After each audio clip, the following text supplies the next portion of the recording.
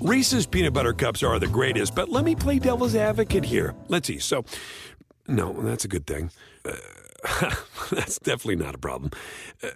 Reese's, you did it. You stumped this charming devil. At Bet365, we don't do ordinary. We believe that every sport should be epic. Every basket, every game, every point, every play. From the moments that are legendary to the ones that fly under the radar. Whether it's a three-pointer at the buzzer to tie the game or a player that goes 2 for 2 at the foul line. Whatever the sport, whatever the moment. It's never ordinary at Bet365. 21 plus only. Must be present in Virginia. If you or someone you know has a gambling problem and wants help, call 1-800-GAMBLER. Terms and conditions apply.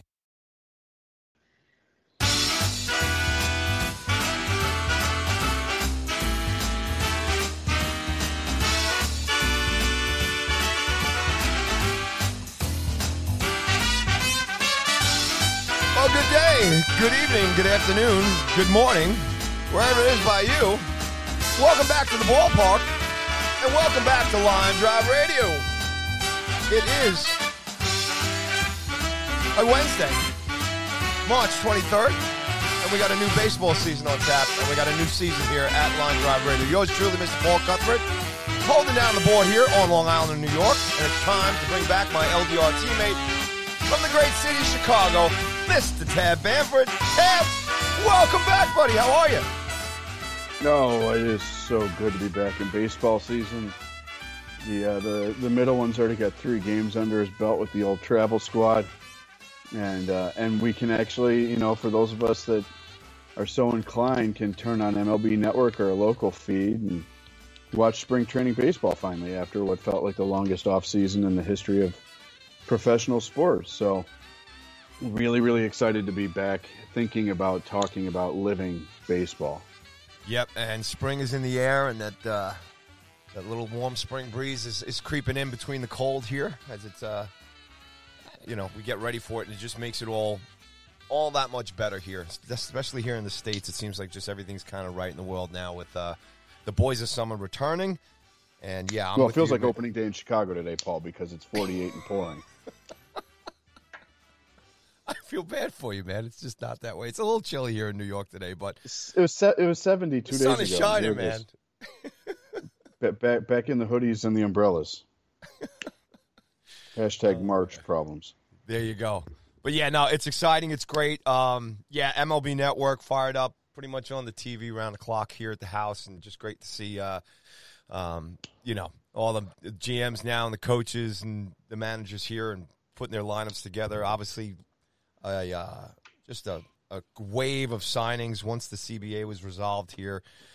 And I've talked to you about this, not only in this show, but on other shows, the amount of money in Major League Baseball. And I know NFL has it too. All the sports have it, but I don't know. There's just something about the contracts in baseball that they're just. Is it me, Tab? Does it just seem like, usually in the NFL, it's maybe 1 or 2 guys, your key positions that get it.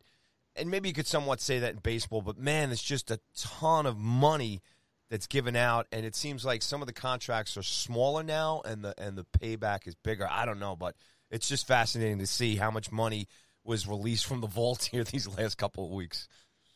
Yeah, we'll dig into it on the show today, but baseball, like all professional sports, feels a lot like it is mirroring larger society without jumping on a political bandwagon, but your middle class is shrinking. You've got the superstars, the uber greats that are making a boatload of money. And you've got the entry-level guys that are starting to get a little bit more here thanks to the new CBA. But you don't see a lot of those like $8 or $9 million deals. You don't see the mid-tier guys getting 3-4 year contracts right now. It's you go young at most of your positions, and then you throw the bag at the superstars that are supposed to sell tickets and jerseys and get people to tune in on television and everything else. So, and, we spent almost 100 days in the lockout with owners crying poor. And since the lockout ended, I think we can firmly stick the flag in the BS on that because the money has flowed. When we spoke back on our Hall of Fame special edition celebrating Big Papi, talked about whether or not the lockout would help or hurt some of the guys that waited until after the lockout to sign. Guys like Chris Bryant, Freddie Freeman, Carlos Correa, kind of the headline names. And I think all three of them got about what we expected them to. So here we are with, the two coasts really pushing all their chips in as they usually do, and the Midwest being up for grabs, and some really fascinating player movement with teams selling, buying, and kind of in the middle trying to sort out how they're going to fill seats and get people to care. And the dynamics in the division races are really fascinating now because some of that player movement has been head scratching. I mean, I've already got a solar panel on back, Paul. It's if my waistline thinned as quickly as my hair, I'd be in much better shape and might be a marathon runner at this point. But there have been some head scratchers, and we'll talk about that largely at the expense of the team in Minnesota. And then there have been teams that you expected to push in that went for it that we expected to, but some surprising names and faces in different places. And that's what makes the offseason so exciting. And this one, I think, was more tumultuous already, and the dust has not settled. Let's be clear about that. I don't think we're done with some of these big moves, but this was maybe the most tumultuous offseason we've seen since the lockout back in the mid-'90s. Yeah, it's fascinating. It's a lot to take in. I guess you have to be. I don't know when they talk about the winners and the losers, whether it's the owners, whether it's the players. I mean, where do you land on that yourself? Covering the game for so many years here. I mean, you look at it from the player standpoint, and you go, "Wow, look at the bank these guys are making." And me and you, debuting LDR here last year, and we were so excited about the talent pool just in the league. And I know me and you and so many baseball diehards it's a breath of fresh air. Just that this season is done. I mean, it's set up. We're ready to go now. All the CBA stuff is finished, and we talked about all the talent last year and everything else. But now that the CBA, because the CBA was looming, through the season and then the off season after the World Series and everything. Now that it's over and done, does it really matter anymore to the fans? I mean, are we going to see this at the ballparks now? Ticket prices, concession stands, everything else, jerseys, all that stuff. We can just imagine that's going to go up. But getting back to my simple question, who won this? Does it matter?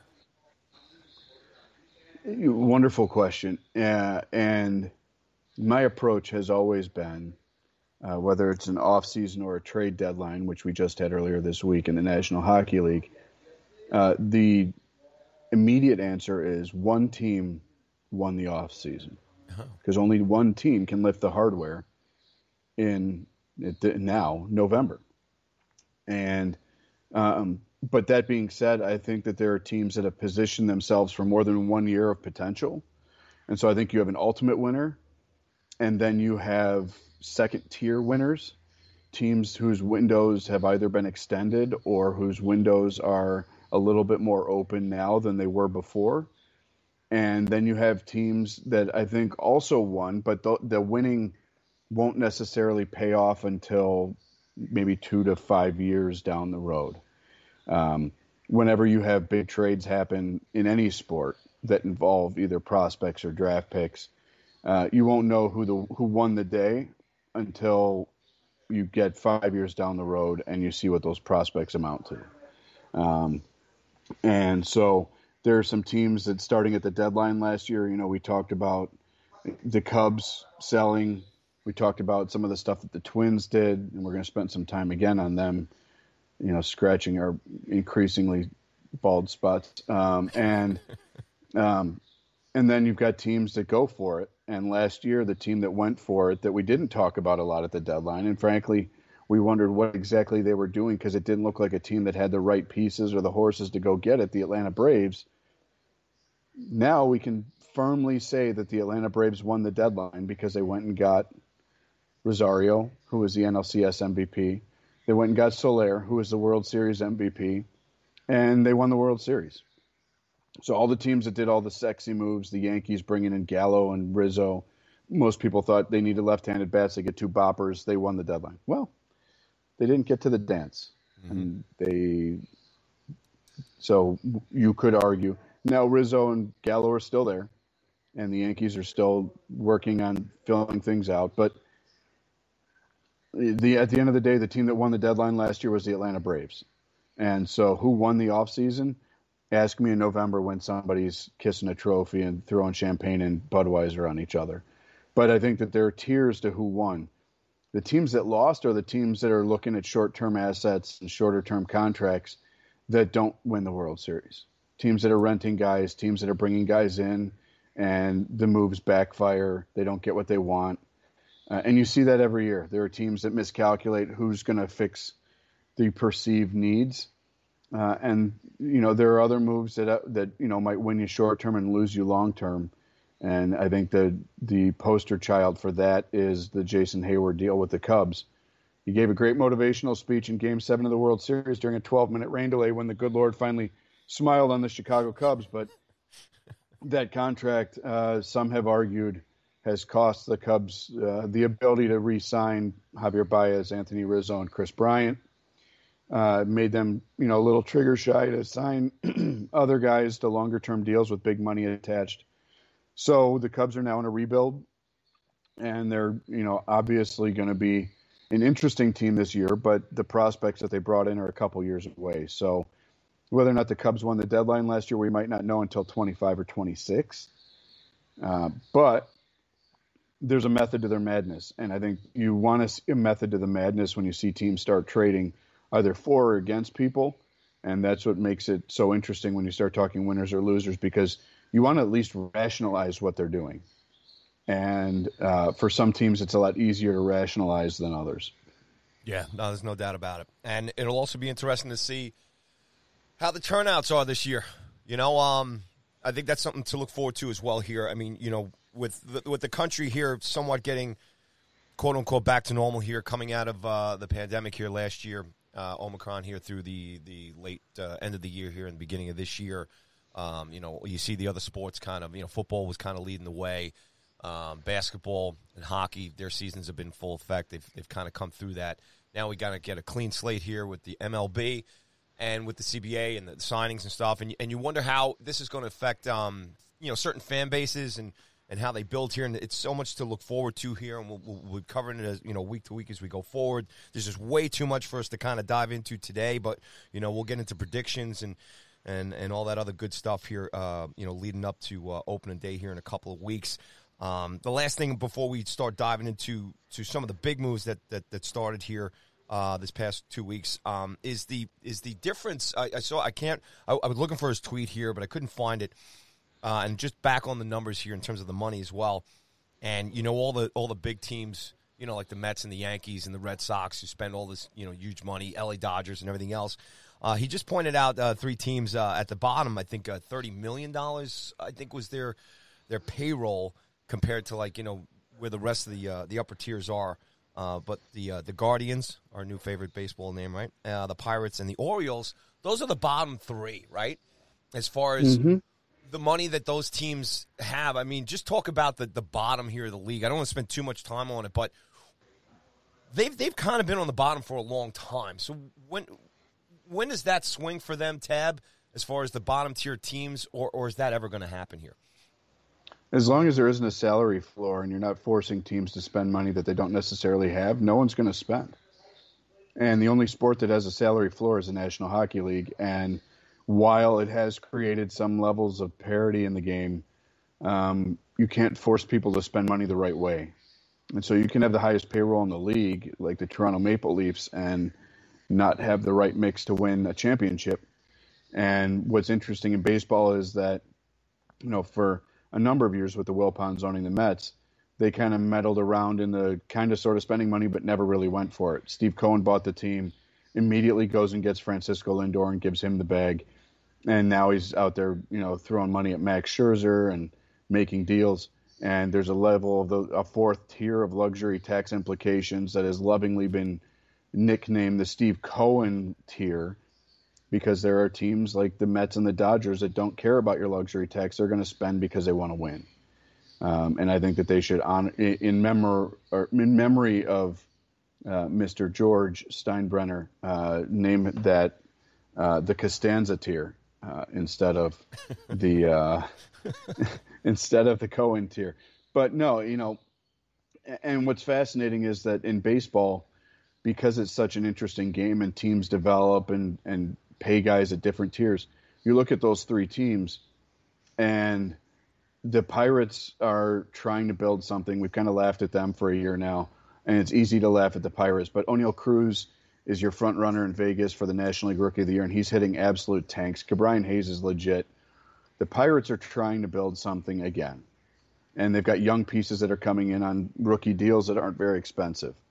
Baltimore is kind of in the same deal where, Adley Rutschman, who a lot of people think is going to be a culture changer for them, though he's sidelined to start the season with a little bit of an arm problem. Grayson Rodriguez, they got two of the top 10 prospects in most people's estimations in baseball. So you got two teams that have got young guys that are coming in that are going to make an impact that'll eventually get paid. And you hope, I think, as fans of those teams, that they get paid to stay with those teams. Guardians are a different story, right? They're in the World Series 6 years ago in 2016. Lindor's left, but they still have A1 pitching staff. They've still got Jose Ramirez on a massively team-friendly deal. Whether or not he finishes this year in Cleveland will be an interesting thing to keep an eye on. But they've got some interesting pieces, and they have always, going back to the Manny Ramirez, Jim Thome, Big Sexy Richie Sexton, Bartolo Colon days, the Giles days, they have always turned out massive teams every 4 to 6 years and had a window and then burned it down and started over. That's been the MO in Cleveland for years. And the fact that they bottomed out just says that they're trying to get some internal guys to step up. They're not going to spend big money on a maybe because they don't have those kinds of resources. But I think that Cleveland is in a much different position than the other two in that they could make life interesting in the American League Central, and the other two are certainly looking longer term and trying to build for a future that might not start until maybe 24. Wow, it's just a lot to look at. It's just an interesting part of the game, and you pull for those cities a little bit.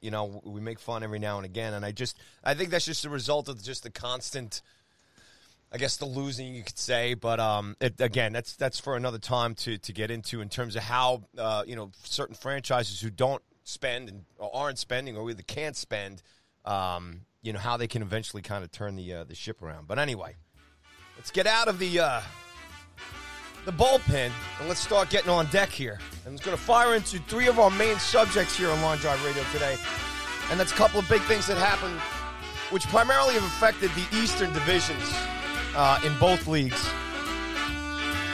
And we're going to start with the Oakland fire sale, as Tab would like to call it. We'll start there in terms of what these guys did here in the last couple of weeks and how that kind of changed the makeup here for the Eastern divisions here in both the National and the American leagues. Tab, where do you want to start here? Obviously, some of the big moves. I'm going to just toss it to you in terms of where you want to go with, and then we'll talk about the implications that these moves will or have already made on the Eastern divisions here in the National and the American League.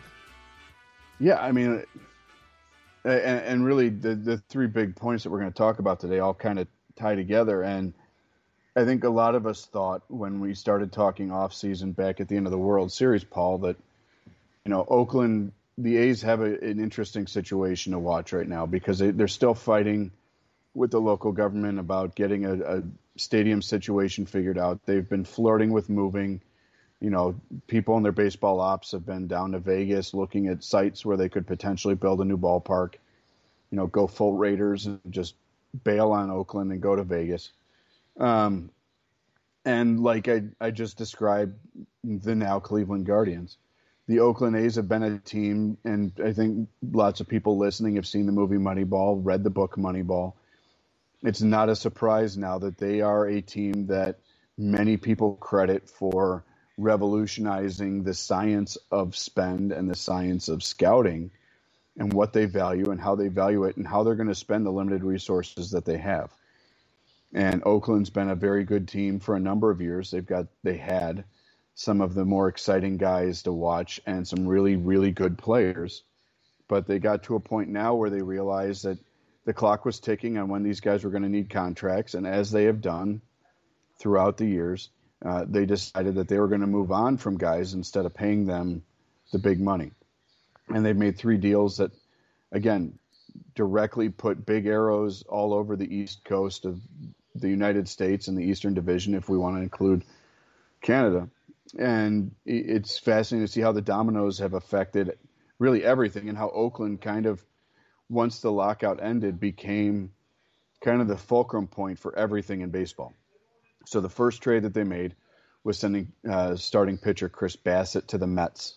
Bassitt was an all-star last year. He was, I think most people considered the ace of the A's staff, was having a marvelous season, got hit in the face by a line drive playing the White Sox, incredibly scary situation, was able to come back towards the end of the year. But he is on, I would say, 20 teams, he would be the number 1 starter. He'd be your opening day guy. He goes to the Mets, who, again, backpedaling here, brought in Max Scherzer on a massive short-term deal, signed Starling Marte, who was in Oakland, led, I think, Major League Baseball in stolen bases last year, brought in Eduardo Escobar. The Mets are going for it. All of their chips are in the middle of the table right now. And Steve Cohen hopes that, he's not holding a 2-7 off suit. But all the chips are in. And Bassitt as a number 3 starter, I submit, gives the Mets the strongest and deepest rotation in the National League. When you've got Scherzer and theoretically a healthy Jacob deGrom, who struck out 5 in 2 innings in his spring training debut yesterday. Scherzer went 5 innings and dominated on Monday. So we've already seen their 2 big horses. Those 3 guys would be aces anywhere in baseball.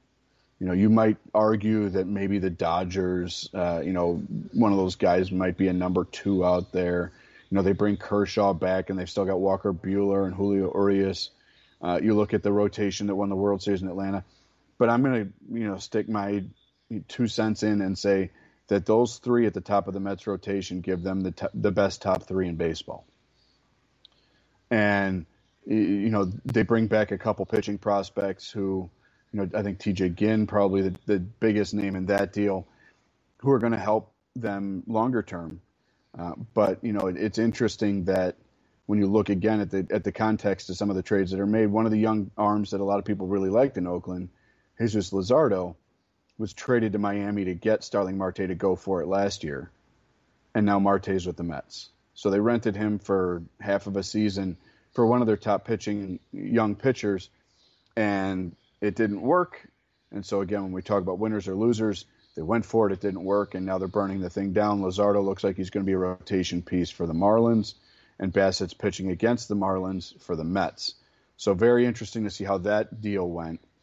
And when you look at how other teams have looked at what the Mets are doing from a pitching perspective, the trickle down then became the Phillies go out and feel like they need to compete offensively. So they signed both Kyle Schwarber and Nick Castellanos, which gives them 2 massive bats around reigning MVP Bryce Harper. Schwarber with a left-handed bomb stick is going to give them a different dynamic.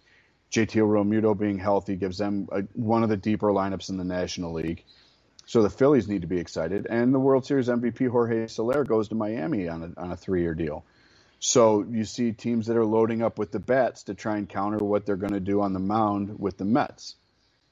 Very interesting. One of the other teams that had some dynamics that they needed to figure out, and I think the team that most people look at is they swung maybe the biggest gamble in baseball this entire offseason, and we're going to have to sit back and wait for 6 months to see if it works.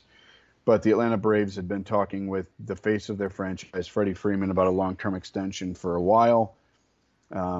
Obviously, they had a little bit of a break there for 100 days during the lockout, but when the lockout ended, they realized that the musical chairs were going, the music was playing, and they were not comfortable with the music ending, knowing what Oakland was doing from a fire sale perspective, that Freeman was going to come back and that they were going to get a deal done. And so they preemptively made the decision to move on from the face of the franchise, a guy who, with, I would submit, Chipper Jones and Dale Murphy is on the Mount Rushmore for batters in the great city of Atlanta, with, of course, Hammer and Hank Aaron. But Freddie Freeman, they said thanks, but no thanks. And they didn't actually call Freddie and tell him that. They made a trade with Oakland to bring in Matt Olson, and they gave up a pretty penny for that. Christian Pache was the headliner in that deal, a phenomenal defensive center fielder. I've talked to Andrew Jones, about Pache. He told me a couple years ago he thought Pache was a better instinctive center fielder than he was. And many people and a lot of the analysts that dig into the numbers would tell you Andrew Jones is the greatest center fielder defensively since Willie Mays. The eye test tells you maybe Ken Griffey Jr. would have a conversation about that, but Andrew Jones thinks that this kid's the deal. Now the bat tool needs to catch up. They also moved Shea Langeliers, who's one of the top catching prospects in baseball in that. But Oakland got a haul for a first baseman who the average and the on base aren't going to be what Freeman did, but there's plenty of pop there. He's got a 40-homer bat. He is one of, if not the best defensive first baseman in all of baseball. And he goes down there, and before they even introduce him, they announce that he's getting an 8-year big money extension. So Matt Olson, who grew up 20 minutes from the ballpark that the Braves play in, I was going to say Atlanta, but they don't play in Atlanta anymore. Welcome to the suburbs. Whole other soapbox. But Matt Olson is now the first baseman of the future in Atlanta, and that is a huge gamble for Atlanta. You know, you talk about our fans going to show up. There are a lot of fans that didn't react kindly to the idea that Freddie Freeman was going to be gone and how that played out. You know, I'm not a fan of the whole burning the jersey thing. Like, seriously, finish puberty, get over yourself. Like adults, you don't need to throw lighter fluid on a jersey because a dude got paid somewhere else. But Matt Olson is a really, really good first baseman, and I think Braves fans are going to love him. And he's 4 years younger than Freeman, so the 8-year deal that he got is going to take him to what would have amounted to a 4-year deal for Freeman age-wise. He's going to be there for the long term. He's a local guy who is, again, a really good first baseman. But that changes a lot of stuff for the Braves. And, you know, we're hearing now, you know, you look at Solera's gone, you look at Freeman's gone. How are the Braves going to rebound, and how are they going to do this? Well, they got a really nice team-friendly deal done with Rosario to come back. Good left-handed bat back in left field, who obviously played incredibly well in the clutch for them last year. And Ronald Acuna Jr. is coming back. Now, it sounds like to start the regular season, his outfield exposure is going to be relatively limited, coming back from the injury last year. But this is a dude who was, like DeGrom, running away with, you know, probably every individual award you can think of until the injury happened. And the difference is when DeGrom got hurt, the Mets fell apart completely. When Acuna got hurt, the Braves pivoted and won the World Series. And now they're bringing back one of the most exciting players in baseball to a lineup that will not have Freddie Freeman, but it will have Matt Olson, and it will have Rosario, and it will have Austin Riley and Ozzie Albies and Dansby Swanson. And so the Braves still line up as one of the most formidable teams out there. And I think even with the loss of Freeman, even with the loss of Soler, we can look at the Braves and sincerely say that if you want to be the champ, you got to beat the champ. And the Braves are positioned to be as good a bet as any to win the World Series this year. So again, you look at the National League East here and kind of wrapping it from an Oakland fire sale perspective. Oakland traded their ace and their all-star gold glove, platinum glove first baseman to the Mets and Braves. And the trickle down led to the Phillies spending big money on a couple bats, the Marlins bringing in Soler. And you have realistically right now 4+ teams, and I'm not ignoring the Marlins by any stretch because I think their pitching is dynamite. I love their pitching, and they've got young bats that are coming. Jazz Chisholm was marvelous last year. I think Soler, being a big Cuban who hits missiles, is going to really be a guy that they're going to love watching in Miami. But that division, I mean, good luck, you know, winning that division. And the fascinating question now is, with a 12-team playoff, thanks to the new CBA, and 6 teams getting in, how many teams out of the East get in? Last year we joked that nobody in the East deserved it. We called it the National League least. Well, now it looks like a heavyweight, right? Now you've got 4 teams that you could very easily argue would win the National League Central and would give the Dodgers all they could handle to win the National League West. But they're going to have to play each other a lot this year. And so by playing a lot, are they going to beat each other up? And with March Madness happening and everybody blasting the Big Ten for getting 9 teams in and then falling on the sword again in the first couple rounds, are they like the Big Ten basketball of Major League Baseball? Are they going to beat each other up and maybe only get 1 or 2 teams in because they beat each other up so much? Because the pitching in that division is phenomenal. The lineups are as deep as anybody in baseball, but they got to play each other, and only one team can win those games. You can kind of like you can kind of look at the the Dodgers and the Padres last year during the regular season, and in terms of how that ended up at the end of the year with the Padres falling short, kind of a similar comparison. Well, and the question is, is there a San Francisco Giants this year in the National League? Who's going to be the team that jumps out and surprises everybody? And look at us! Like everybody thought that we were going to be a team that was fighting for 75 wins, and we're in the playoffs, making life miserable for people. But that's where weaker division, a bottom-heavy division, opens the door for a team that's interesting to make a lot of noise and maybe sneak in the back door with the extra playoff spot now, because the National League East is going to beat each other up. There's no question right now today that if I'm putting 6 teams in the playoffs in the National League, 4 of them are coming from the National League East, just based on pure power and depth and the complete package. 4 of the 6 best teams, and for my money in the National League, are in the East. And then I think the Cardinals and Dodgers have an argument. But they've got to play each other a lot. And, well, again, one team can win those games. And so who's going to be able to reign supreme?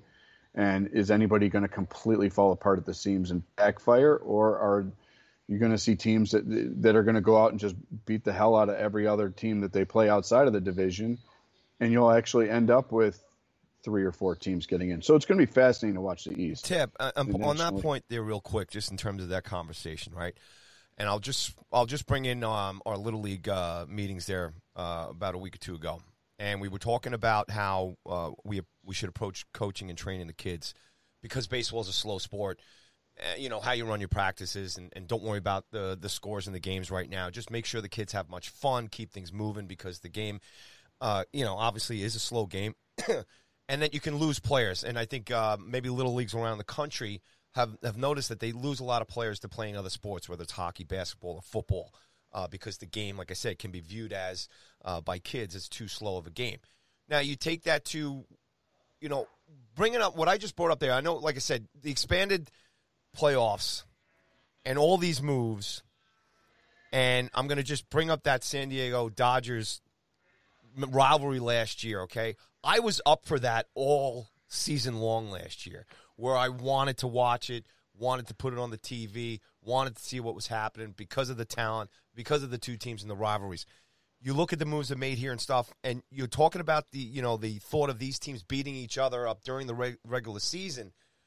To me, right there, this is just my opinion. I think the league wins here if they can have an exciting regular season with all these teams, these very talented teams, beating the crap out of each other during the year, because I think the full body of the regular season, beyond the diehards, beyond the fans that just kind of stay in their lane for their particular team, whether you're Yankees fans, you're just watching the Yankees, whether you're Braves fans, you're just watching the Braves.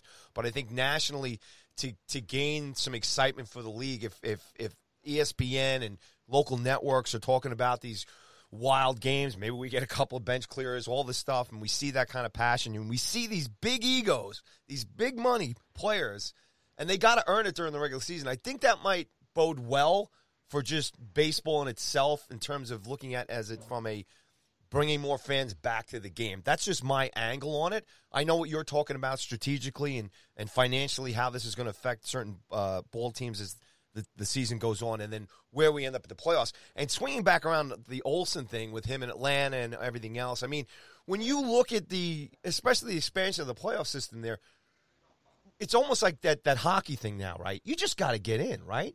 So if you get any of these lineups in now, I think it's just even that one extra team getting in now, it makes it a little different.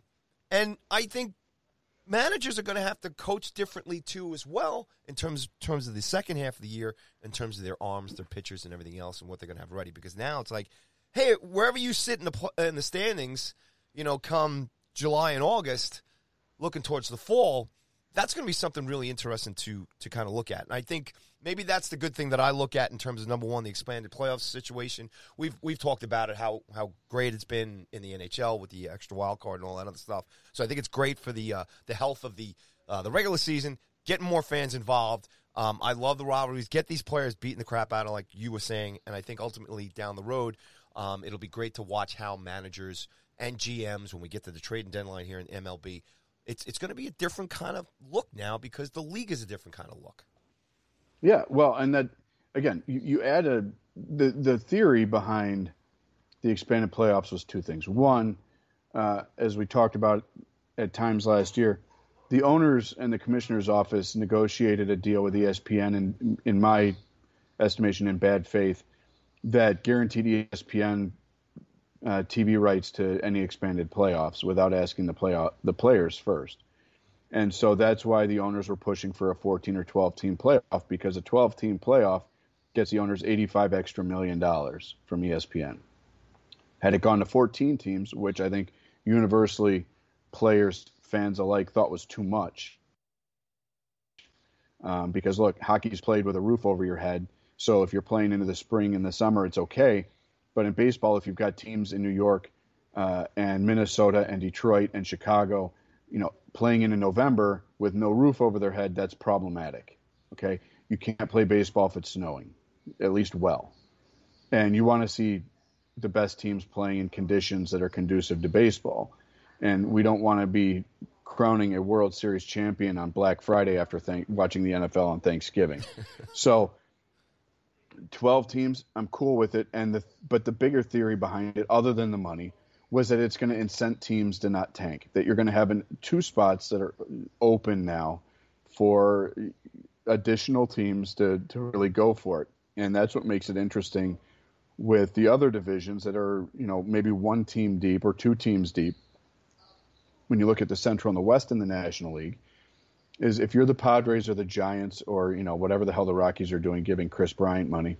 That's a good one. Or in the Central, if you're the Milwaukee Brewers, who no one is backing away from, or even, look, the Chicago Cubs brought in Marcus Stroman and Andrelton Simmons. If you're close, you're beating up the bad teams in your division, and your division is a hell of a lot softer than what the East is, and you're close, theoretically, this is going to incent those teams to maybe go for it and see if you can get in. Because just getting in has always been a thing. Theo Epstein said, even when the Cubs won the World Series for the first time in, 800 years, all you have to do is get in, and then you got a fighter's chance. And then it's about lining up your rotation and having the depth and being able to have the moving pieces that work in a dead sprint to win 4 games faster than your opponent does in a 7-game series.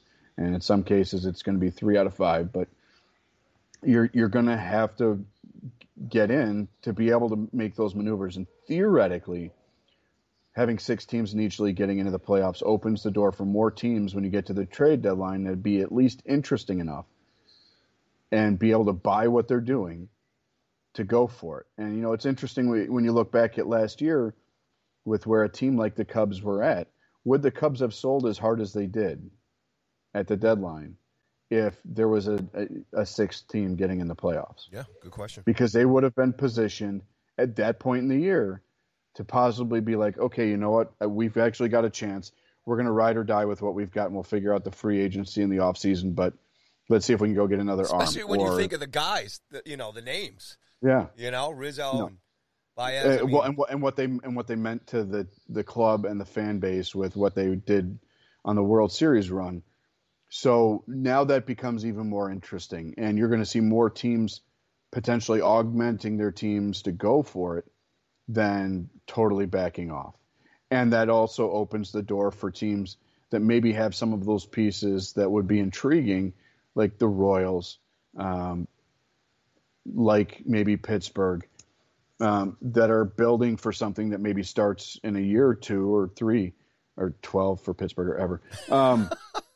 But if you've got some intriguing pieces there, you can maybe accelerate that turnaround because teams are going to be willing to pay more to go for it. And you're right. You look at the National Hockey League. We had the deadline earlier this week, and it wasn't 2 teams that were pushing their chips in. You saw 5 or 6 teams going for it. Yep. And there are other teams that are going to benefit long-term from the draft picks and the prospects that they got in those trades because so many teams get in. And if you get in, you got a chance. And so baseball's looking at, this is going to help parity because you're going to see more teams mortgaging the long term for the short term, and the teams that want to build for the long term be able to accelerate that rebuild by moving some of the pieces that aren't doing it for them now. So, yeah, I mean, from a National League perspective, I love it. The same is true in the American League. And, circling back to Oakland, they only made those 2 trades in the National League East. Then they changed the dynamic of the American League East, and they traded Matt Chapman, who had hip surgery, which limited him in 20, affected him at the plate last year. He's back fully healthy. He went to Toronto again for a pretty penny. And Matt Chapman got a nice little extension out of the Blue Jays. It wasn't 8 years, but the boy still got himself some bread. And the Blue Jays were rumored to be interested in Freddie Freeman, which would have moved Vladdy Jr. back over to third base. I think they made the right decision, leave Vladdy at first. They bring in Chapman, again, Platinum Glove winning third baseman who can hit tanks. The interesting thing there is, how does the hit play on the turf for all of his home games? But at the end of the day, the Blue Jays lineup is as deep and as good as anybody in the American League, maybe the deepest lineup in all of baseball, with the addition of Chapman, who again has, you look back just to 2018, he's a 40-double, 25-homer guy. And that's in a cavernous ballpark in Oakland, where playing in Toronto, he might be a 35-homer guy. And with that lineup, he's certainly going to see plenty of pitches to hit. And so Oakland then moving Matt Chapman to the Blue Jays started a whole other series of dominoes. You saw the Red Sox go out and bring in Trevor Story. You saw the Yankees make a fascinating trade to bring in Josh Donaldson and Isaiah Kiner-Falefa, which we'll talk about in a minute when we scratch our heads about what Minnesota's doing exactly. But you saw what the Toronto Blue Jays have done. They lost Robbie Ray, but they bring in Kevin Gausman. Last year they traded for Barrios. Their rotation is really good. Their bullpen is solid. And they've got more bats than I would argue anybody in the American League East. And so now we're talking about Toronto maybe being the team to beat in the American League East, not the Red Sox, not the Rays, who, by the way, were in the World Series and have been really good for the last 3 to 5 years. And, again, burn it down and live on a cheap payroll, but somehow find guys that just turn into all-stars overnight. And Wander Franco is going to be an MVP caliber guy, I think, for them this year. But just like the National League East, you're going to have 4 teams in the American League East that could make a case for the playoffs. But I think the American League has some more interesting pieces in other divisions that will make the wild card race maybe a little bit tighter for your 3rd and 4th place teams in the American League East. And that's what made this offseason so fascinating for them, because I love everything that Toronto did. I think the Yankees have left the door open for a lot of questions with Anthony Rizzo being their biggest free agent ad, and then bringing in Donaldson and Kiner-Falefa to fix the left side of their infield. And now going to arbitration, it appears, with Aaron Judge. We'll see how that works for them in the short and long term. But again, Oakland kind of pushing that first domino and being the fulcrum for all of the movement. That Chapman trade really pushed other teams to feel like they needed to respond, and how they responded, leads to all sorts of other questions about how the dynamics work. But Oakland's fire sale, and I don't think they're done. Sean Manaea's name is still out there. He'd be a great help to a lot of pitching staffs.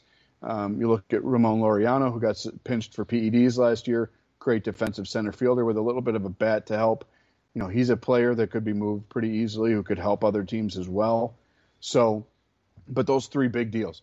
You traded your ace and your 2 corner infielders, who most people thought that the 2 Matts were going to be the future of the A's. And they got them into the playoffs a couple times, but it didn't work. And so here we are with Oakland hitting the reset button and resetting really hard. And they got a really good haul. They got a lot of pitching in those 3 trades, which is interesting that they're building around pitching when if you've read or watched Moneyball, most of the emphasis there was on the bats. But Oakland hit the reset. They're going to take a step back this year in American League West. That is another interesting division that we'll break down on a future episode of Line Drive Radio. But their 3 big trades really changed the landscape of the other side of the country, and we'll include Canada in that. You're welcome, Toronto. But the Eastern divisions were massively changed by what Oakland did to help three teams that you figure to be there in September and October and potentially November, with the Mets, Braves, and Blue Jays swinging big trades to bring in a starter, a first baseman, and a third baseman, respectively. Yeah, and it forced Philadelphia to make moves too. I love, and it is so funny last year how we talked about the National League East there, and we were making fun of them. It seemed like nobody wanted to win, and there was no way we thought the Braves were going to win the World Series. But I got to get more familiar with the Phillies' arms. But me, Yankee guy, Joe Girardi, but getting Kyle Schwarber in there and Castellanos and Harper. I mean, not only are they just three phenomenal baseball players, but they're great personalities. I think they're great, just great players. Schwarber's press conference was great the other day, and I think that's going to be great. And I think this is going to be exciting. I can't wait for Phillies Mets games. They've always been a big rivalry, and that's just going to be super stuff. And just real quick, as far as the Yankees there too, with Felifa, He led the league last year in singles. I think he had 136 singles, and he played 158 games. And as far as defensively, he had 436 assists and 98 double plays. So to me, Felifa, the quiet thing there is his single hitting, which has always been a big thing that the Yankees need around their big bats. And if that guy plays a full season, a healthy guy like that, he's going to be good defensively because he's already shown he can do that. But if that guy can poke some line drives, no pun intended, out for the Yankees on a regular basis, I think that's a quiet sleeper, huge deal for the Yankees and this lineup, which is something that they need. Yeah, no, absolutely. I thought the trade that sent him to Minnesota, I love that trade for Minnesota. And then they traded him, and we're going to, bomb Minnesota here in a minute. But you're right. I think the problem that the Yankees have had over the last few years is not Aaron Boone necessarily, but it's that his lineup is dependent on the long ball. And if you're hitting solo shots, you're getting one run at a time. And when you've got a lot of strikeouts surrounding those home runs, it's hard to win games hoping that you get 4 or 5 jacks, right? And so having a guy that can get on base, I think Major League Baseball is now with, the talk of banning the shift or limiting how much guys can shift. I think contact is about to make a massive comeback. And you see guys like IKF with the Yankees, Nick Madrigal now with the Cubs, that are singles machines, table setters, that either going to hit first or ninth in your lineup and provide the opportunity for multi-run homers. And I think that he's a huge add. And I think the other trickle-up effect for the Yankees is that moves Gleyber Torres back to second base. I would comfortably say that IKF is a better defensive shortstop than Gleyber Torres has been since the surgery. Gleyber played his best baseball as a second baseman. Moving him back there, I think, is going to help him. The Yankees obviously have decisions to make about him long-term financially at some point, but I think moving him over, getting Rizzo back at first base, having a premium defensive first baseman, Donaldson's a nice defensive third baseman. I don't think he's as good as Urshela was, or is for that matter, but a bigger bat. Again, maybe more of a doubles guy at this stage in his career than a home run guy. But defensively, IKF and Donaldson are going to make the left side of the Yankees infield better. And moving Gleyber to second base, not ideal, but it's a better move for him. And then you've got nowhere really established or defined that you're going to play DJ LeMahieu every single day. And he's obviously a valuable bat who is still a guy who I think is going to be able to be in that conversation for potential batting title type guy. Not a 40-homer guy, but a contact guy. And it sounds like he's going to get in the lineup somehow every day pretty much, but rotating between giving Rizzo a day at first, giving Gleyber a day at second, giving Donaldson a day at third. He can play everywhere. He's going to make good contact. So you've now got a little bit better depth, and you're better defensively if you're the Yankees. I think IKF is going to be a great add for them. And I think that adding Donaldson and IKF was a necessary deal. And what was interesting is that the Yankees didn't swing big to solve their third base problem. They didn't make the trade for Chapman, right? They didn't go sign Chris Bryant to play third base. There were opportunities for them to go big They flirted with Freddie Freeman at first base. They ultimately didn't go that direction. They brought Rizzo back.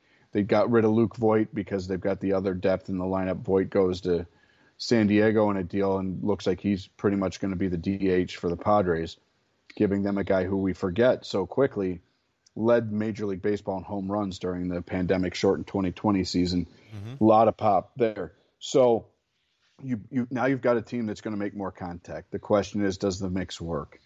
And without diving headlong too much into the Yankees, because we're going to spend a lot of time on them in coming shows, but the part of that deal that while I love the fit of Kiner-Falefa at shortstop, I do scratch my head a little bit about the clubhouse dynamics, because if you remember last year when Major League Baseball banned the sticky stuff, Donaldson called out Garrett Cole and said, oh, look, suddenly the unhittable ace of the Yankees is hittable.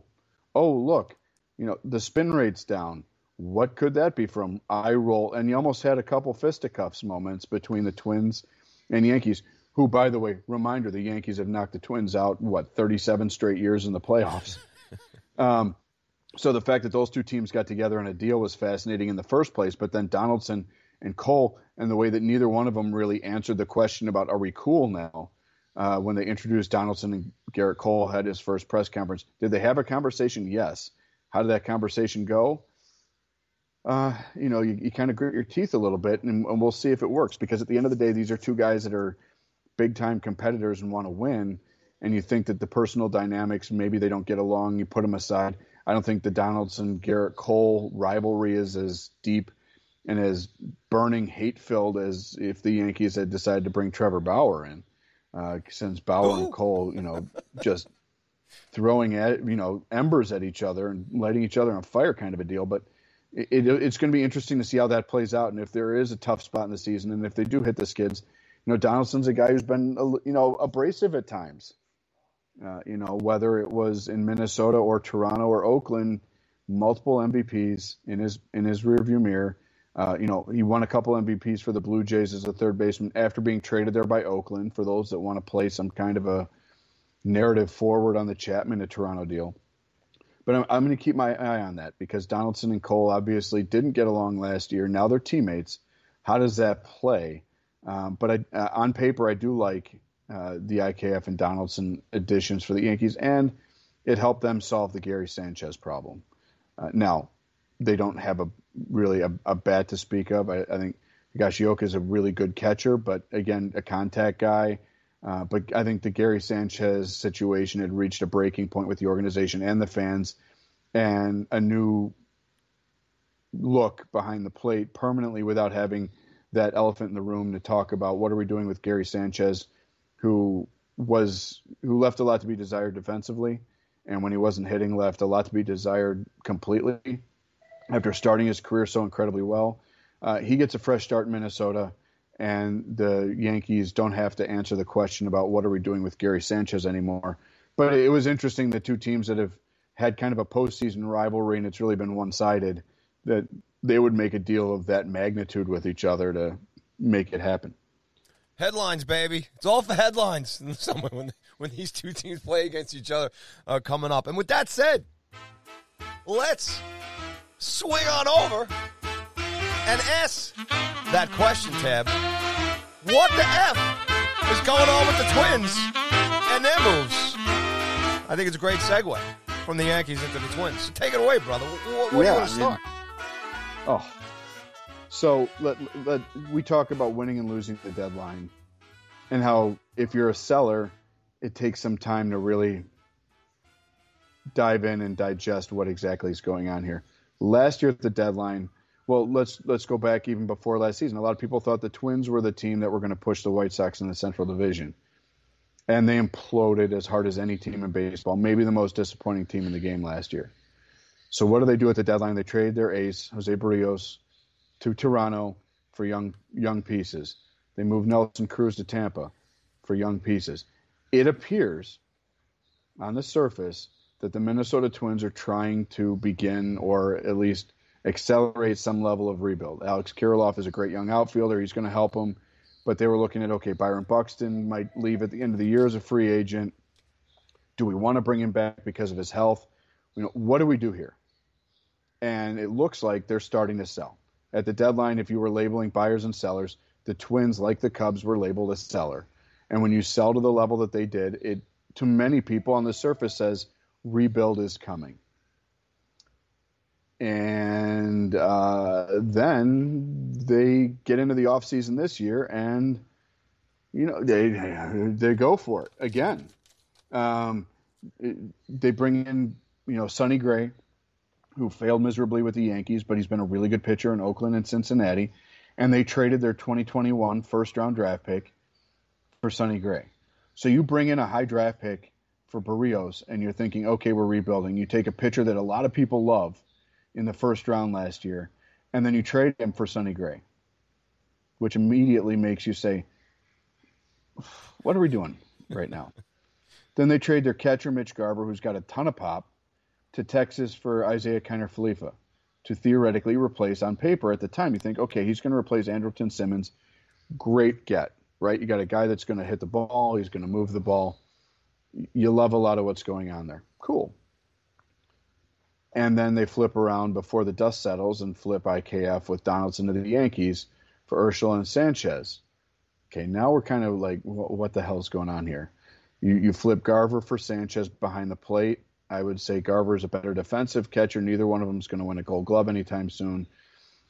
You flip Donaldson for Urshela, so you're giving up kind of a brash,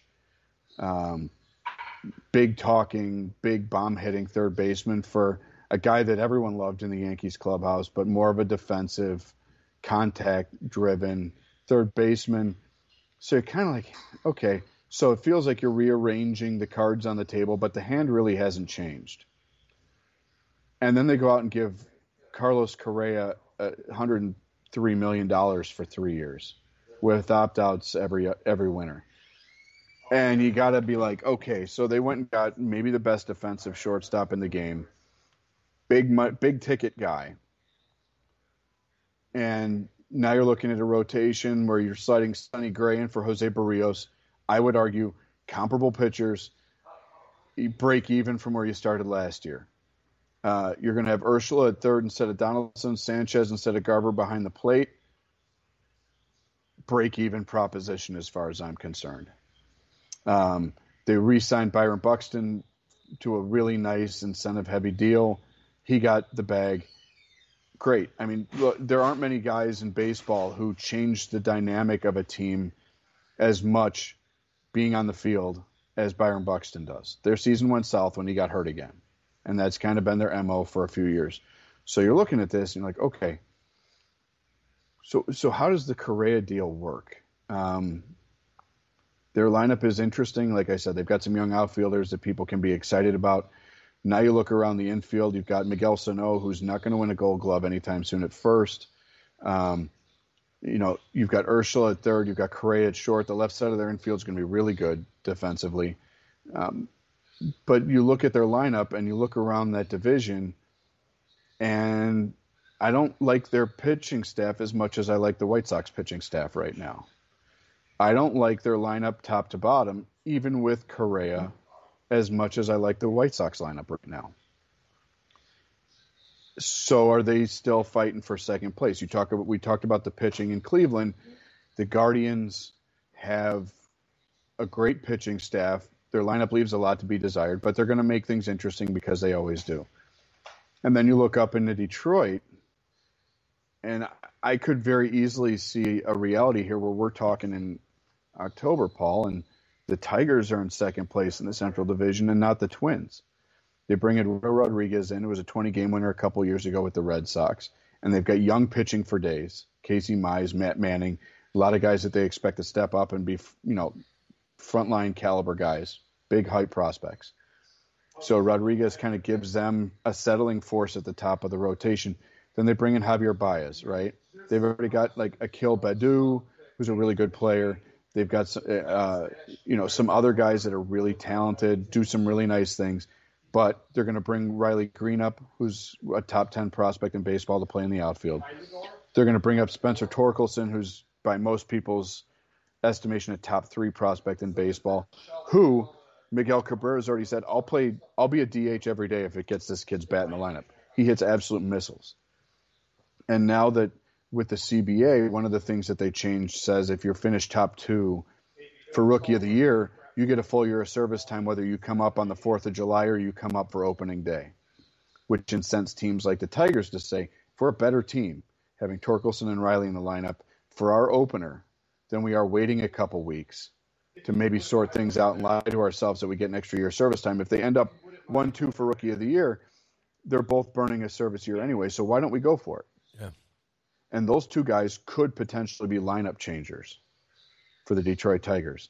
And if those two guys do at the major league level what they've done at the minor league levels, you could make a case that Detroit's lineup has more pop than Minnesota's does. And so you step back here and you say, you know what, the American League Central, I think, is fascinating. And I didn't bring up Kansas City yet. They've got young pitching for days. They brought Zach Greinke back, who's, again, going to be a guy who is a mad scientist at pitch creation and pitch maneuvering. And he's going to talk some of these young guys into developing their pitches at the major league level a lot better. He's basically a second pitching coach who can still get it done for, 100, 150 innings a year. He's not the Cy Young winner that he was when they traded him to Milwaukee and started their championship build, but he's still a viable guy who's going to give them innings and help the development of their young arms. And Bobby Witt Jr. is another front runner for Rookie of the Year in the American League. And so you look at that division top to bottom, and I think the White Sox are the class of the division. But when you look at the rest of it, the Twins just made a lot of moves and spent a lot of money. And I don't know that they necessarily did enough to jump the White Sox and become the best team in that division. And Correa's 3-year deal, again, with opt-outs, changing his number to 4. I think one of the best lines I've heard from an agent in a while was they introduced Correa earlier this morning up in Minnesota. He's wearing the number 4 now for the Twins. And Scott Boras was there, and he said the Twins have added a new explosive piece to their lineup, C4. Kind of like that. I think C4 shirts are going to fly off the shelves up in Minnesota. I like it too, man. That's good stuff. But I look at it and it's like Correa's a game changer, but he's got health problems in the past. Urshela's not offensively what Donaldson was, but I would say he's an upgrade defensively. Sanchez is still an enigma. Correa's a big add, but Gray is basically what Barrios was. So you trade Barrios instead of extending him and having a homegrown ace for young pieces, and then you trade young pieces to get the same guy. It feels like they're just, again, they're moving the same cards around the table, but nothing has really changed. And it's going to be interesting to see how that works because Nelson Cruz was such a leader up there. With him now being gone and being in Washington with the Nationals, which we didn't even talk about them in the East. But I don't know what Minnesota's doing. And the end game, obviously, their goal is to win and win big and win quickly because you don't give a guy like Correa 3 years to make it take 2 for your other guys to show up. But I'm not here buying Minnesota as a championship contender based on what they have right now. And I'll be very interested to see how that plays out because they made a lot of changes. I mean, look, half of their lineup's going to be different. Their rotation's going to be different. How does it work? Does it work? Or are they a team like the White Sox were a number of years ago when they do the Shields deal and they bring in Adam Eaton and you're looking like, wow, they won the offseason, and then it doesn't work and they end up selling quickly after that. There's so many variables in Minnesota. I put a firm what the F on Minnesota's offseason because I don't get it. I really don't get it. If the Garver for IKF deal was all they did, I would have gotten it, right? But Sanchez is maybe not the best catcher in the room there, and you've got an alpha in Correa who again has a history of not playing 150 games, 140 games. And so you wonder a little bit. And Royce Lewis is one of their top prospects who's dealt with some injury stuff the last few years. Correa's 3-year deal certainly doesn't block him forever, but it's a pretty expensive roadblock for him. And you wonder, like, how and where does he fit? And does he end up being a second base piece for him? Well, what's the mix there? And what are we talking about with the prospects that they brought in? Because Austin Martin, the guy that they got from Toronto in the Barrios deal, again, is kind of a middle infield type guy. So you wonder what exactly are the Twins doing. I don't get it. I'm not buying it as them being a team that's going to win the American League Central or the American League at all. But is it enough, again, with an extra playoff spot, that you at least have some intrigue that they've got a team that can get in the playoffs? And then, again, anything can happen unless, of course, they play the Yankees and lose again. Well, I mean, there's nothing wrong with having some intrigue based around your team. I think you never know.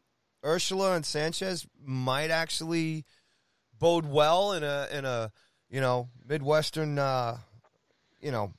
in Minnesota there, out of the bright lights in the big city of New York. You never know. They might be able to settle in out there. And Correa, as far as him coming from Atlanta there, who knows? It might all work out. It's got to play out. But I guess more than anything, it's not dull in Minnesota. And it'll be something for everybody to kind of to watch on. I know I know exactly where you're coming from with all the things that they did here and trying to make sense of it, and they definitely are probably the standout team, throughout the CBA and after the CBA here and all the deals and the signings and the trades that were made. But you never know. Sometimes a change of scenery for a couple of these guys might help them out. But we just got to wait and see what happens. Yeah, that's why they play the games. But yeah. And with an extra playoff spot, I get it. Again, you get in, and you can be interesting. But the Twins will be a team between now and the trade deadline. If they get off to as bad a start as they did last year, does Correa opt out after one and go get another payday somewhere else?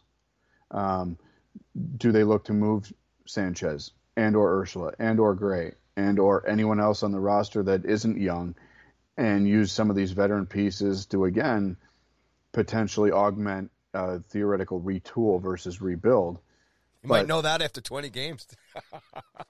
you might. And you know what? Here's the other thing that you got to keep in mind is they are a team that has an outdoor stadium.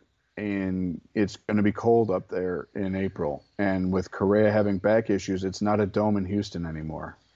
And so you're right. Like, they need to get off to a good start to keep things interesting. And I wonder a little bit about the cold weather outdoors for Correa and if that's going to help or hurt him, because it ain't wrap Houston. Himself in his money tab. Have a nice $105 million bonfire, maybe. He can make a sweater out of Benjamin's, brother. He'll be all right. I'll tell you what, man. It's going to be interesting to see. Like I said, they got to play the games, and it's interesting stuff. And this is all speculation, but it's great to talk about because,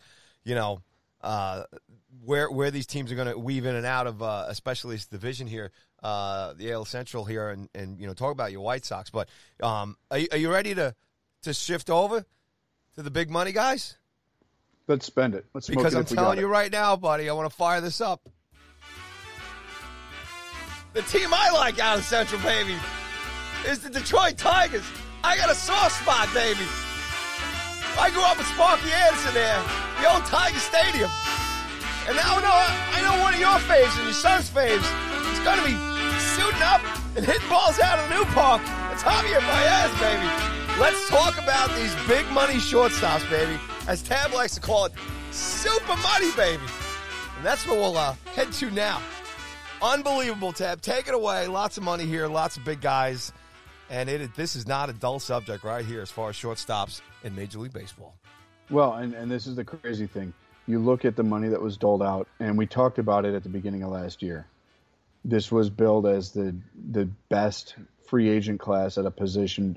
I submitted last year, and we'll still argue, at a single position, the best free agent class in the history of the sport. And now that the dust is pretty much settled on, if we go back to including the trade and 10-year extension for Francisco Lindor, 6 guys who got a lot of money. And you look at the immediate thought process and the gut reaction to where these guys went. And I'll be blunt, Paul. One of them makes immediate sense to me. of the 5 guys that signed this winter, 3 of them are at least interesting. But so let's dig in. We already talked a little bit about Detroit. They brought in Javi Baez, my guy, 6 years, $140 million. He's going to be their shortstop every day. He's going to hit in the middle of their lineup every day. You're going to have Torkelson and Riley possibly joining him. I love their lineup up there. He makes them better defensively at short. He gives them someone to sell tickets. The sex appeal's there. There's no question Javi Baez is one of the most watchable players in baseball. He can also be one of the most frustrating players in baseball, but I think 6 and 140 says that Detroit's committed to going for it sooner than later. They tore it down, and they drafted well, and it looks like they've developed to a point now where they're going to have a rotation that is behind Eduardo Rodriguez, stocked with guys that are largely homegrown. You're going to look around Baez in the lineup with Miguel Cabrera, and you're going to have a lot of young guys coming in that are homegrown. And I think they said, 22 is still going to be a growth year, but we're signing Baez for 6 because 23 we expect it to be go time. Yeah. So that deal to me immediately made sense. We talked a little bit about the Correa to Minnesota. He got 3 and 105. With the expanded playoffs, Minnesota needed to do something bold and brash. They're chasing the White Sox still. You saw what Detroit did and what the expectations are in Detroit. So they needed to do something to match that. So Correa to Minnesota, I'll at least say that that's intriguing. Massive upgrade from what they had last year. No question. But again, we just spent some time talking about the mix-up there. I don't know if it's enough, but at least that's an intriguing play on a shorter term, bigger AAV with opt-outs deal for Correa. The other one that interesting was Corey Seager going to the Texas Rangers. He got 10 years and $325 million. So he almost got what Lindor did. He leaves the Dodgers, where he was a World Series hero, where he was born and raised as a baseball player, and he gets the bag in Texas. Texas is not a pitching staff that's going to strike fear in anybody right now, but they've got young pitchers like Jack Leiter coming that are interesting. Okay, but in a division where you've got Mike Trout, Anthony Rendon, Shohei Ohtani in Anaheim / Los Angeles / the greater Southern California area, when you've got the Astros are still formidable with Bregman and Altuve, even though Correa left. They're still the alpha in that room, and they're getting Verlander back. So the 10-year commitment to Corey Seager says, again, we want you to be the rock that we build around. So we're going to give you 10 years because it might not be 22, but 20, maybe 23, but certainly start in 24 when the young pitching gets here. We want to be going for it. So we're going to commit to you long enough that you're going to be a stabilizing force going forward. Then Texas gives 7 and 175 to Marcus Semien, which is the second most years and the second most gross money handed out to a shortstop in the offseason. And he's going to play second base for him like he did in Toronto. So you're looking at a $500 million, a $500 million middle infield in Texas. Whew. $500 million for second base and shortstop for a team that around them has a ton of question marks and is not there now. But that's if you look at the Semien deal, 7-year window, they're looking at years realistically 3 to 7 being their window. So they went out and got guys that they thought will sell tickets, make them interesting, and make them a little bit more competitive in years 1, 2, and maybe 3. And then in year 4, when the reinforcements come around them and the pitching staff hits puberty and gets to the major league level, we're a team to be reckoned with. We expected Texas to spend money. I thought that they'd go out and get a A-level shortstop. The fact that they signed 2 of them for as much money as they did, and one of them's going to play second base, was fascinating. So the fact that they did both and gave so much money to both was really, really fascinating to me. And then earlier this week, you find out Trevor Story's going to Boston for 6 years and $140 million. And then you start unpeeling the apple there, and you're like, okay, so it's a lot of cabbage. No, it's a fat contract, but then you're like, okay, well, hold on. Xander Bogaerts is your shortstop. Rafael Devers is your third baseman. Neither one of them is going to win a Gold Glove anytime soon. Both of them have contractual conversations that need to be had. at some point in the not too distant future. Are they going to move Bogaerts to third and put Story at short, where he's been in Colorado his entire career? Possible. Would that move Divers over to first base? Well, they've got a couple young players like Bobby Dahlbeck playing first base. It would be hard to imagine that you're going to just strictly DH a kid when he might be better defensively than Devers moving across the diamond. So what does this all look like? Now you come to find out Story's going to at least start at looking at largely playing second base again. So 2 of your 5 big-ticket shortstops are going to play second base where they landed. And the Story deal, there have been some concerns about his arm, which is probably why second base was at least an idea for him. I think the $140 million, he got the same contract Baez did. That, I think, was his goal. The 6 years in Boston gives the Red Sox some protection so that if they do at some point ultimately want to move on from Bogaerts, he can go back to shortstop. If they need to move on from Devers and move Bogaerts to third, they can do that. But the 6 years protects the Red Sox, so I get it.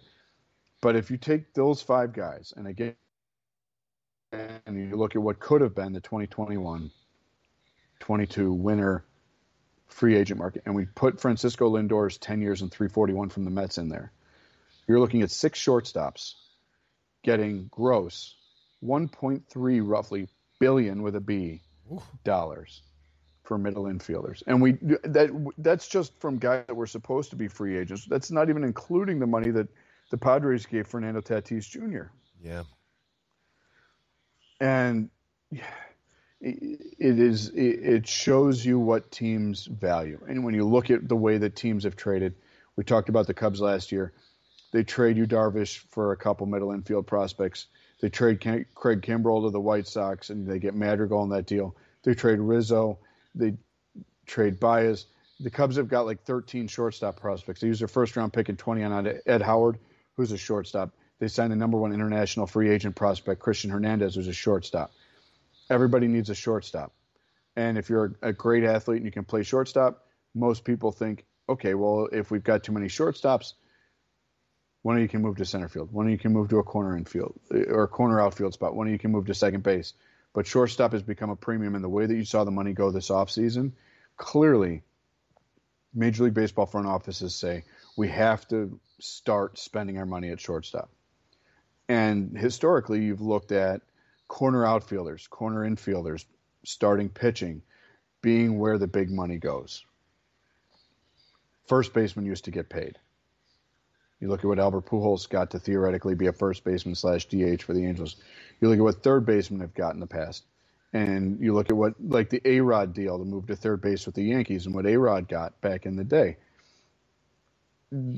You're looking at, again, $1.3 billion in about a 12, 13-month window being spent on middle infielders.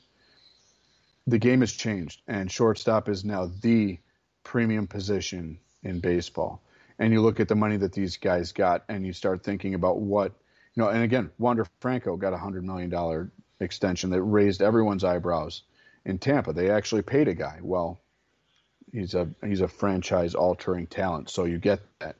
But you look at what guys like a Bo Bichette's going to get at some point. You look at what Bogaerts is going to get when he actually gets to go out and test the waters. There's going to be a lot more money spent in the future on shortstops, but this was the deepest class we'd ever seen at a position, and the money backed it up. And including Lindor, you've got about a $1.3 billion commitment to 6 middle infielders. I would qualify them all as shortstops by trade, but Story and Semien are going to get a little second base action based on where they signed. But $1.3 billion to middle infielders is mind-numbing. And owners crying poor can legitimately go play in traffic because you don't spend $1.3 billion on 6 guys if you're flat-ass broke. Little League moms and dads, pay attention to this. Get your kids out there and work them at the shortstop. I want to look real quick, Corey Seager's contract here real quick, everybody. The 10-year deal for $325 million. He's going to receive $5 million signing bonus, or he got the $5 million signing bonus, and then at the end of the 22, it's going to be a $32.5 million salary, right? Seager's then going to make $35 million in 2023. He's going to make $34.5 million in 2024, and then $32 million in 2025 before settling in, settling in at $31 million annually from 2026 to 2030. 31 as part of the front. It's a front-loaded pack deal here. And the Seager deal is on a whole nother level compared to everybody else's because the $325 million will guarantee, will tie, I should say, Giancarlo Stanton's November 2014 extension for sixth highest sum in Major League history. And Stanton's was distributed over 13-year term. Their $32.5 million average annual value checks in at 11th all-time in Major League Baseball, and that's from Anthony Franco there from Major League Trade Rumors. So get your boys and girls out there to play shortstop, man. Woo! Yeah, that's where the money's at. And again, like the story to Boston thing, Boston had to answer because of what the Blue Jays and Yankees did. Detroit is building something. They look at what the White Sox have, and they know what they have, and they feel like they can be the next wave in that division. Minnesota's trying to keep up with Detroit. So these three of those moves were direct counters to what other teams either have or are doing. And Texas is just trying to get back into the conversation. They got a new stadium. They want butts and seats. And so they committed $500 million to Seager and Semien as the future faces both now and for at least 7 years with Semien going forward. So, ladies and gentlemen, parents out there who have kids that are getting ready to get their uniforms and gloves and start getting dirty on the diamonds, tell them to play shortstop. Get those ground balls worked out because there is money to be had if you can be the six on the position readout for your team on a daily basis. As Rush used to sing, big money goes around the world, especially here in Major League Baseball. Well, here we go, folks. LDR's back. Season 2, Episode 1. There's so much more to talk about. We're just getting started. We're excited to be back. Excited for MLB to be back. We're so excited to be to talking to you guys again, and just we really appreciate you guys hanging in there with us during the break here. But baseball's back. Me and Tab are back. It's going to be so much fun. We'll bring some new stuff to the show here this year as well. We're excited about that. We got some ideas that we're cranking around here, but really, really looking forward to doing this with you again, Tab. We're excited. Spring is in the air. It's a little chilly out there. Hopefully no more snow, but wherever it is by you guys, I hope you guys are all safe and healthy, and looking forward to the summer and the boys of summer and baseball coming back here for the 2022 MLB season. It's going to be exciting, Tab. So before we put the locks on the the spring training ballpark here we got here today and turn the sprinklers on and turn off the lights in the concession stands there, Tab, please tell the fans a goodbye for today's episode. As I say every Line Drive Radio episode, folks, get a glove, get a ball, go out, throw with the son and daughter, get out there, play the game, because playing the game is the best part of baseball, and get ready for a really fun and fascinating Major League season because it's about to get crazy. It sure is. Like crazy shortstop money. Get those kids between the bases and start throwing them ground balls. All right, folks. Enjoy your week. LD will be back real soon. Thank you so much. Keep listening and follow me and Tab everywhere at Line Drive Radio. And we're hanging out on the Twitter. You get all personal accounts there as well. All right? And tell your friends. Line Drive Radio is back. All right. Play ball!